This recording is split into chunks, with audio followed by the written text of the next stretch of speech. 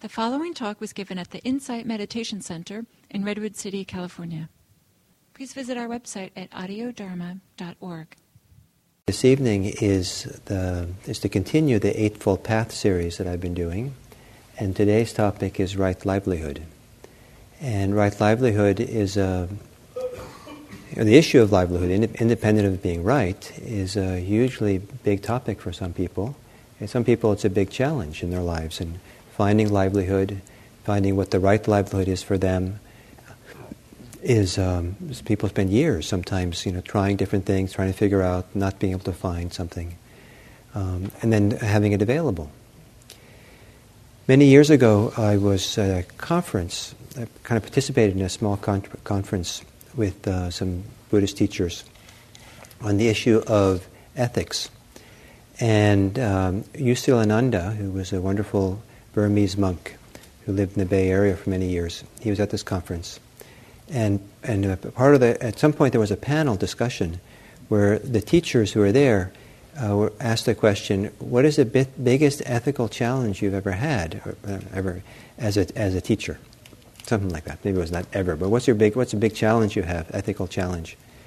And Usilananda immediately said that his biggest ethical challenge is that he was not only a monk, but he was also kind of like the parish priest for a large Burmese community in the Bay Area, and they would come for him for consultation, for advice.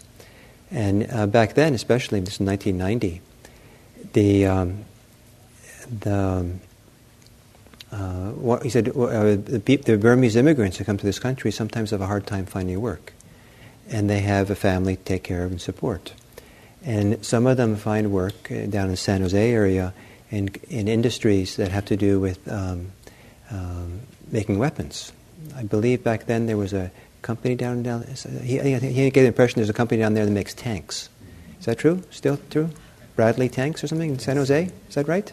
United Defense. What? Maybe United Defense. United Defense. So anyway, so some of the Burmese get jobs at places like that, he said. And they come to him and ask, is this right livelihood? And his biggest ethical challenge is what to tell them. Because as a Buddhist who's steeped in the Buddhist kind of traditional teachings, he's very clear that's wrong livelihood, to be making weapons, to be involved in the manufacture of weapons. But he knows how hard it is to find work. And they have families to support, so he doesn't quite, he doesn't want to tell them that it's wrong livelihood, because that causes a whole bunch of suffering as well. So that was interesting, that the issue of livelihood was, for him, one of the difficult areas of being a teacher. And then there was another a friend of mine who worked for a machinist shop. It was down in San Jose area. And the machine shop, I guess, made specialty kind of machine work that they made or something. And there was a foreign government who needed a special part for fighter jets. And that they were going to make, hand make, or I don't know how they make it there. They were going to make it in this specialty machine shop. And the order came by him. And so he went to his boss, and he said, I can't do this. And his boss said, okay, you don't have to. So that was nice. The machine shop still made it, but he wasn't involved in doing it. So, examples of people who are dealing with the ethical aspect of right livelihood. And generally in Buddhism, when they talk about right livelihood, that's what the emphasis is, the ethical aspect of it. And there's some very clear teachings. If you think that Buddhism or Buddhist teachers like me sometimes are kind of, it's all relative, and you have to look at it from different sides, it's like this and that, and it's all okay or something. It's unequivocal about what the Buddha said about right livelihood, or what's wrong livelihood. So he said, wrong livelihood, so he said, don't do these things. Don't be involved in the manufacture of weapons. Don't be involved in the trade of living beings, which means prostitution and animals for slaughter. Don't be involved in the trade of intoxicants. Don't be involved in the trade of poisons. I think he meant poisons for human beings, so I don't know what. And it's number 5. So,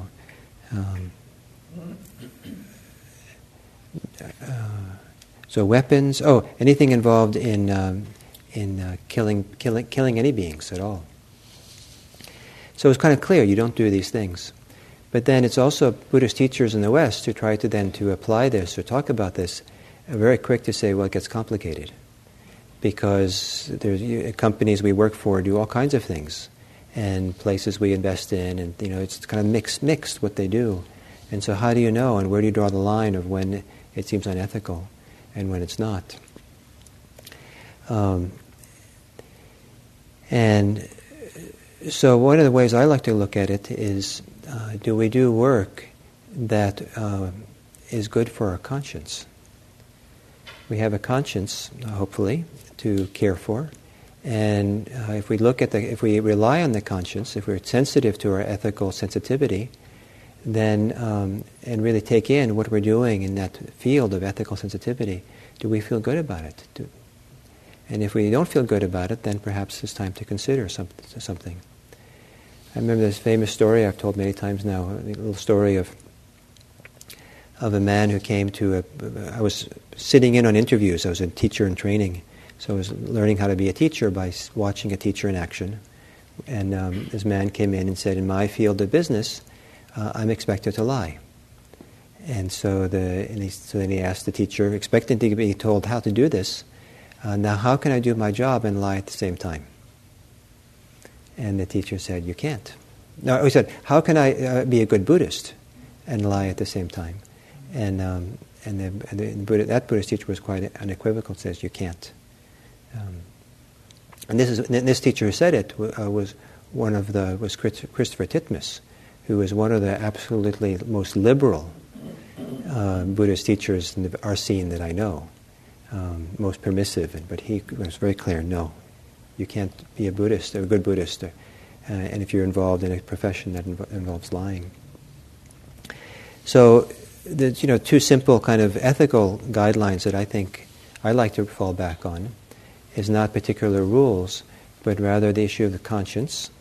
How is it for your conscience what you do? And the second is, does it harm people? Does it cause harm? And that, over and over again, that's the Buddhist ethical kind of foundation, is does this cause harm? Then there's a little higher order that the person can consider, and that is, does it cause benefit? Is it beneficial?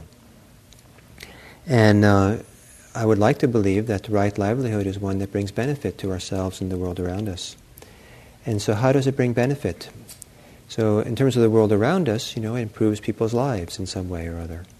And so we feel like we're making a difference in the world. And that there's a tremendous range of what that can be. And it might not have anything to do with what we do, but how we do it.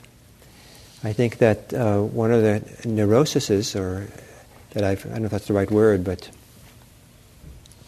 sources of suffering for people I've seen in this area is people who feel like there has to be the career. And they have to find the career, that this is their career, like the thing that they're going to do. And some people do find the thing that they like to do, and it's like it fits who they are. But from what I can tell, I think that for some people, that's not in the cards. There isn't like the career, the thing. And it's a form of suffering to assume that there should be. It's kind of, and so people struggle to try to fit into this idea that there should be. And for some people, what's important is not what they do, but how they do it. And so it's how they do the work is where the definition of right livelihood comes in. And they might do something which maybe in some kind of way doesn't seem to be dramatically beneficial for the world, but they do it in such a way that it makes a difference for the people they encounter. They make a difference for their co-workers, they make a difference for the people they encounter, and makes their life better. They express their kindness or their care or their friendliness or their compassion or something. And some people find that how becomes the really important foundation of their work. And they do it, maybe I've known people who've worked in places that have very, very little status in our kind of general culture here, and low-paying work, but have been extremely happy. And the way they do their work is full of dignity and generosity and compassion for the people around them. And I've been inspired by these people and how they do. And they seem very content and happy with how they do their work rather than what they're doing. So is the work we're doing beneficial for the world? And is it beneficial for ourselves? And because this right livelihood is an issue that's part of the Eightfold Path, it's part of it's of interest not as an ethical norm that thou shalt, but rather it's of interest about people who want to become liberated, become free. And if what you want is free the heart, not have the heart constricted, tight, if you want to have the heart not afraid, if you want to have the heart not struggle, weighed down by anything, and you want to be liberated, then these 8 steps are ways to help you do that.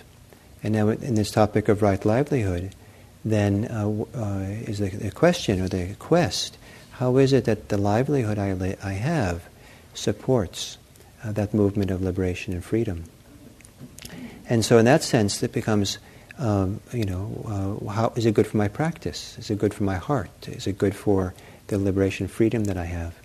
And here also, I think there's 2 questions of what is done, the job, and how it's done. So is it a job that nourishes you, or is it a job that you find no nourishment at all from it, but it just gives you a paycheck that you get by? And I know some people who would never put up with a job that was only for a paycheck. I think I know people for whom it'd rather be poor and homeless than put up with a job that just makes them miserable. And other people, who maybe because they have family they have to care for, they maybe feel like they have no choice but to take a job that has very little meaning and doesn't nourish them, but they're trying to take care of their family. But is there, if there's a possibility to consider finding work that's nourishing, that's meaningful, that's inspiring, that brings joy and delight, I think it's very important. It's interesting that the Buddha talked about 4 kinds of happiness that a layperson can have, a layperson who works. And the first is the happiness of economic security. The second is the happiness of gaining wealth that is legally or lawfully acquired. And here the idea is gaining wealth. It isn't just like make enough money to get by, but it's considered in the ancient world, time of the Buddha, quite fine and a happy thing to become wealthy, provided it was lawfully acquired. Now remember, this is before Marx, so the Buddha had a different analysis of maybe, or we have a different one now. And so that was, and then is it the happiness of being free from debt is considered one of the 4 kinds of happiness, and the happiness of doing work that's blameless. So there's no one can blame you. You don't feel any kind of remorse or criticism for the kind of work you do. So those are the 4 kinds of happiness for a layperson who works. And the issue of debt, of course, is interesting here in America. Free of debt. They didn't have mortgages and credit cards in the Buddha's time, so the chances of it wasn't maybe it's easy to get into debt. They were so well supported by society. Please go into debt. There was Ajahn Amaro was a Theravadan monk ordained in Thailand who lived in the Bay Area for many years. And when he first came to was visiting San Francisco, someone took him on a tour of the San Francisco financial district, and he was from England, right? So, and he'd been a monk for many years and living in Thailand. And so the man was telling him about the American economic system and how it all works. And at some point, the man said to the monk, "You're more wealthy than most people in America." And Ajahn Amaro was kind of stunned to hear that. What do you mean? I'm a renunciant. I've given away all my money. I don't have any money. I'm not allowed to handle money. I'm allowed to have a bowl, once a day, the food that goes in the bowl, my robes, and a place, a roof over my head. That's all I'm allowed to have. I don't have any money. And the man said, "Yes, but you're not in debt." And most people in America, I guess, are in debt in some way or other. So the happiness of being free from debt is a nice happiness. So why I mention this is that some people, there was a tendency, I don't know if it's still true, but it used to be true, especially when there were all us hippies that came into Buddhism, that there was kind of a negative view towards money and earning money. And kind of money is evil was kind of like the hippie, almost kind of thing. And so there's kind of a negative, and also because some of the monastics we know, Buddhist monastics, don't handle money, it lends itself to the idea, oh, money, something's wrong with money. But the monastics who don't handle money never say that. That's just the rule I live by. But in fact, so the Buddha actually referred to as a form of happiness, the happiness of economic security, wealth lawfully gained, being free of debt, and doing work which is blameless. So that's kind of nice. So how do we do that? How do we find that? And so what is the kind of work that nourishes us, supports us, helps us in our spiritual practice? How do we do our work so it helps us in our spiritual practice? One of the things I learned from working at the Zen monasteries, you do a lot of work, it's part of the spiritual practice, is I learned to do things wholeheartedly. You kind of, when you do something, you're supposed to kind of put yourself completely in it. And so it took a while for me to learn that. I was kind of like, I didn't want to do it, or I can't believe I'm doing this, and I wish I had the other job, and all kinds of resistance. But I would do my best and put myself into it. And I learned a certain kind of way of being wholehearted in what I did. And what I discovered in the wholeheartedness, that depended a little bit on the job I was doing, but there was a way in which doing something wholeheartedly, being fully there for the job, and not anywhere else in the mind, that my mind got really still. And so I would end my work feeling more still and more centered, more calm than when I started. Or in the monastery, sometimes I would go directly, in terms of minutes between working like in the kitchen, wholeheartedly, kitchen work's very physical, and then going into the meditation hall to sit. And usually I would show up just as they closed the doors. So literally, the last minute. And I would sit down, and my mind would be completely still and very focused. And there I was, because of the way I worked. And I've done work where I've, had doubt about what I was doing, I was anxious about what I was doing, I was kind of scattered in what I was doing, and all kinds of, things. And then I went to meditate, and guess what? I carried that with me into the meditation. So the idea of kind of putting yourself in fully into what you're doing, I think, is a beautiful thing. So how we do it, how does it support our practice? Sometimes in the mindfulness scene that we do here, I think we put too much emphasis on mindfulness. Because sometimes, overemphasizing mindfulness, sometimes it's a little bit removed and slow and kind of a little bit too kind of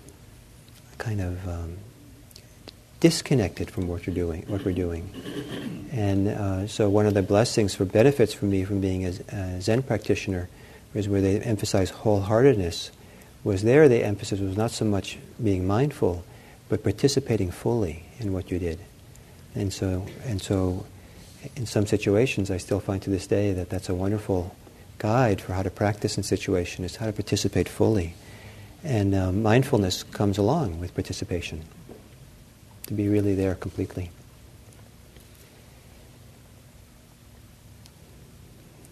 The last thing I want to say about this livelihood issue is I hope that this talk is not a talk about what you should and shouldn't do exactly, but rather a talk that encourages you to reflect carefully and deeply about something as important as livelihood, whatever the livelihood is, whatever kind of the primary way in which you are supported and support others in terms of work. That to really consider carefully, it's very important. What you do for the many hours a day is a very important thing. It's not incidental. Some people who work 8 hours a day, or some around here more hours a day, 40 hours a week, hundreds of hours a year, that's a huge chunk of our life goes into it. And it's well worth considering how to do it in such a way that the work itself is meaningful for what we want our life to be about, and both how we do it and what we do. And so to do that as a reflection, to think about that, and to and to kind of not go along and year after year doing a job that we're not really doesn't really support us or is not meaningful, just because we're afraid to change, or just because we're lazy to change. Our life is very important, and it's important to be able to have a life which supports us and nourishes us and is meaningful in a way for this heart of ours. So one question that some people benefit from is to ask the question around work, livelihood, is if you were not afraid, what would you do? If you were not afraid, what would you do? Another interesting question is if you won the lottery, what would you do? What kind of work would you do? And it's interesting if you say, well, if I won the lottery, I'd be free of work once and for all. I wouldn't work. But is that really nourishing? Go to the golf course, the beach, hang out, get a yacht, take a yoga class, or whatever. What is really meaningful and nourishing? What do you really want to do with your life? This wonderful life that you have. So those are my thoughts about right livelihood. And now we have about 15 minutes, so if anybody would like to ask questions or give testimonials. So maybe to Victor here, who likes oatmeal. I had a question as to what do you think the Buddha would have said about the flip side of of work, and that would be consumption. You work in order to... Oh yeah, how we consume. Yeah. Yeah, that's a good one. I suppose nowadays he would say that, right consumption. I suppose that fits into the category of right action. Maybe. Right consumption usually has the side of not causing harm in how we consume, things we use. And so the right action is based again with not harming. Yes, here, you can move the mic in the front. The old Persian king Cyrus, they wrote a book about him. I think one of the from Greece wrote a book. It's called The Education of Cyrus. Uh-huh. And in that book it says that they were doing agriculture. Then they have to plant and they have to have land. Then to keep their land so that they can generate food, but they have to be able to defend their land. Mm. Then if you have land and you have to defend the land, then let's say at that point if you make arms to defend the land, is that good, right livelihood, or it's not? You're asking me? So is it right livelihood to make arms to defend your land? Is there a time, kind of a variation of that, a more dramatic variation, is there a time to engage in military combat? Is there a time to get a weapon and fight, to defend yourself? Is a moral dilemma that many people have faced. And I prefer not to give an answer to that. That's direct. But my preferred way of answering these questions is because many people are very quick to defend their right to defend themselves and to go get the arms. And I'd like to see people answer that question after they've trained themselves in how to deal with conflict without fighting. And many years ago here in Palo Alto, a woman said to me, I have to park at night in Palo Alto sometimes and I'm afraid, so I'm thinking of getting a gun. And what do you think? And I didn't tell her what I thought. because I didn't think in my role that was my place to tell her what I thought. But what I said, but in English when we say what I really thought, right? But what I told her was that before getting a gun, I hope that you would train yourself in nonviolent defense, and learn the skills of defending yourself nonviolently in a variety of ways, so that you at least have that as support. And then you might consider whether you need a gun or how you're going to use a gun. But if your first line of defense is getting a gun, then you're much more likely to get in trouble, or cause harm. But if you learn other ways first, so are there other ways, and to defend a nation, defend your land, and there are countries who've made that choice to do that. Like Costa Rica has no military.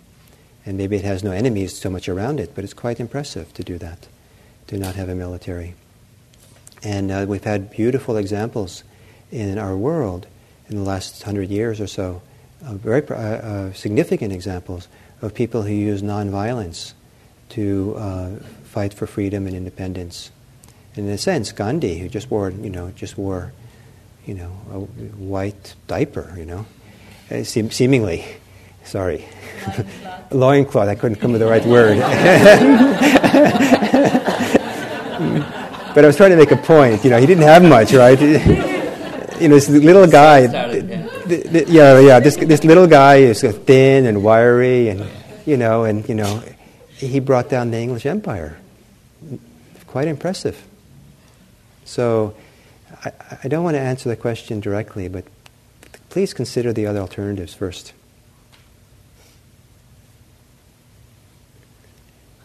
Over here.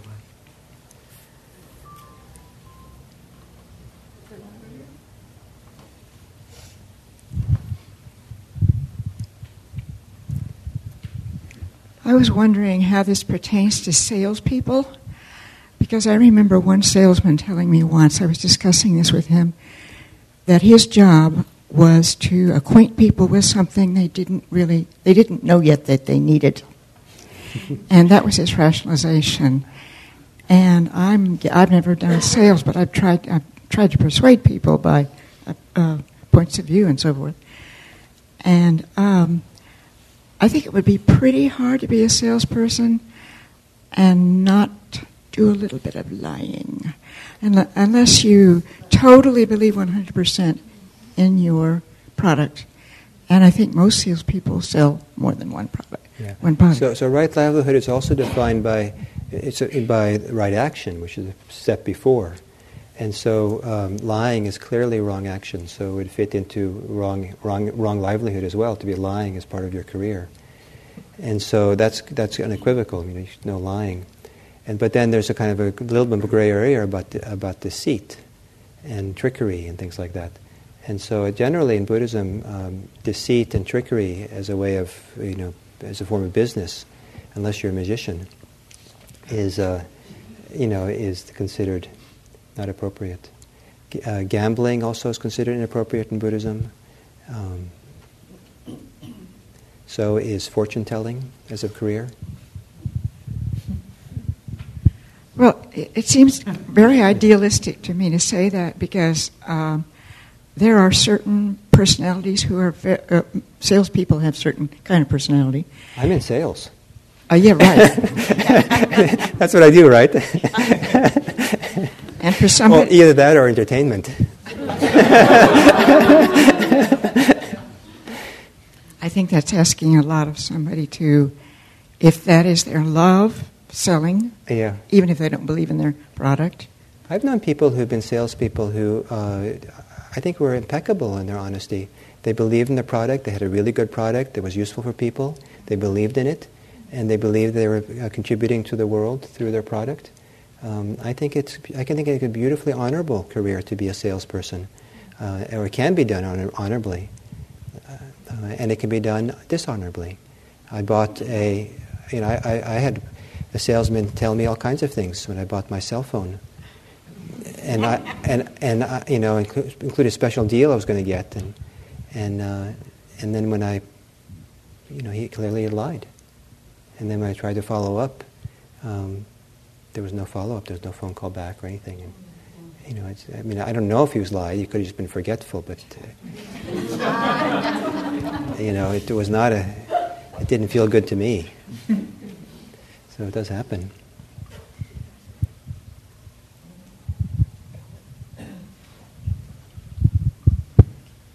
You asked about a testimonial. I can give that one. I was on the fast track of or chasing the rats, and decided that I wasn't happy at that.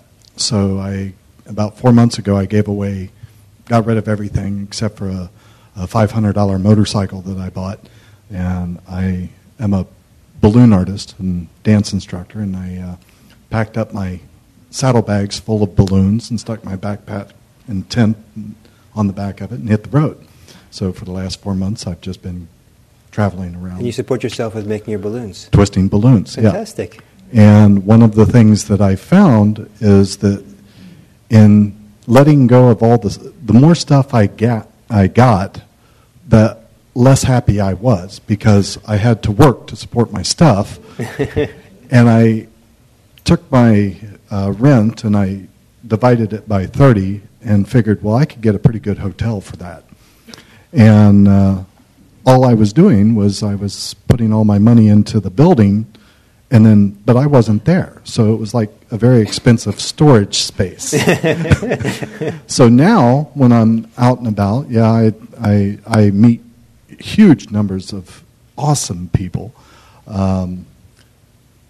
Miracles seem to happen. I know it's just like the whole world comes together to support me in ways that are just absolutely phenomenal. Great. And sometimes I get a little cold, but and a little bit of uncomfortableness, but I don't know anybody who doesn't in some form or another. And so as far as the sales thing's concerned, what I found, I've done some sales, and what I found is that if you don't believe in what you're selling, find something that you do believe that you're in what you're selling. And because it is, as you mentioned, what would you do if you weren't afraid? And if you're staying in a business in which you're not enjoying it and you're having to put your own ethics on the line, why be there? And by the way, that's the end of my story, but I wanted to tell you that you've been my teacher for the past 7 years, and this is the first time I've ever seen you. Through the podcasts. It's great to have you. Welcome here. Thank you for your testimonial. It was lovely to hear, and a modern-day mendicant. Beautiful. Renunciant. Okay. Well, so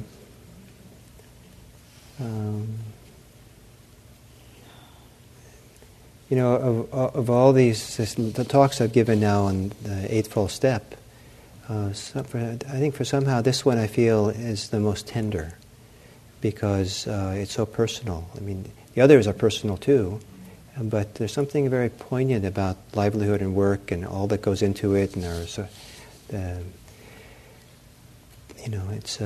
not an easy area to explore, but it's a beautiful thing, and I hope for those people who work or have livelihood, that it becomes something that is deeply meaningful and nourishing for yourself and the world, and if not because of what you do, then because of how you do it.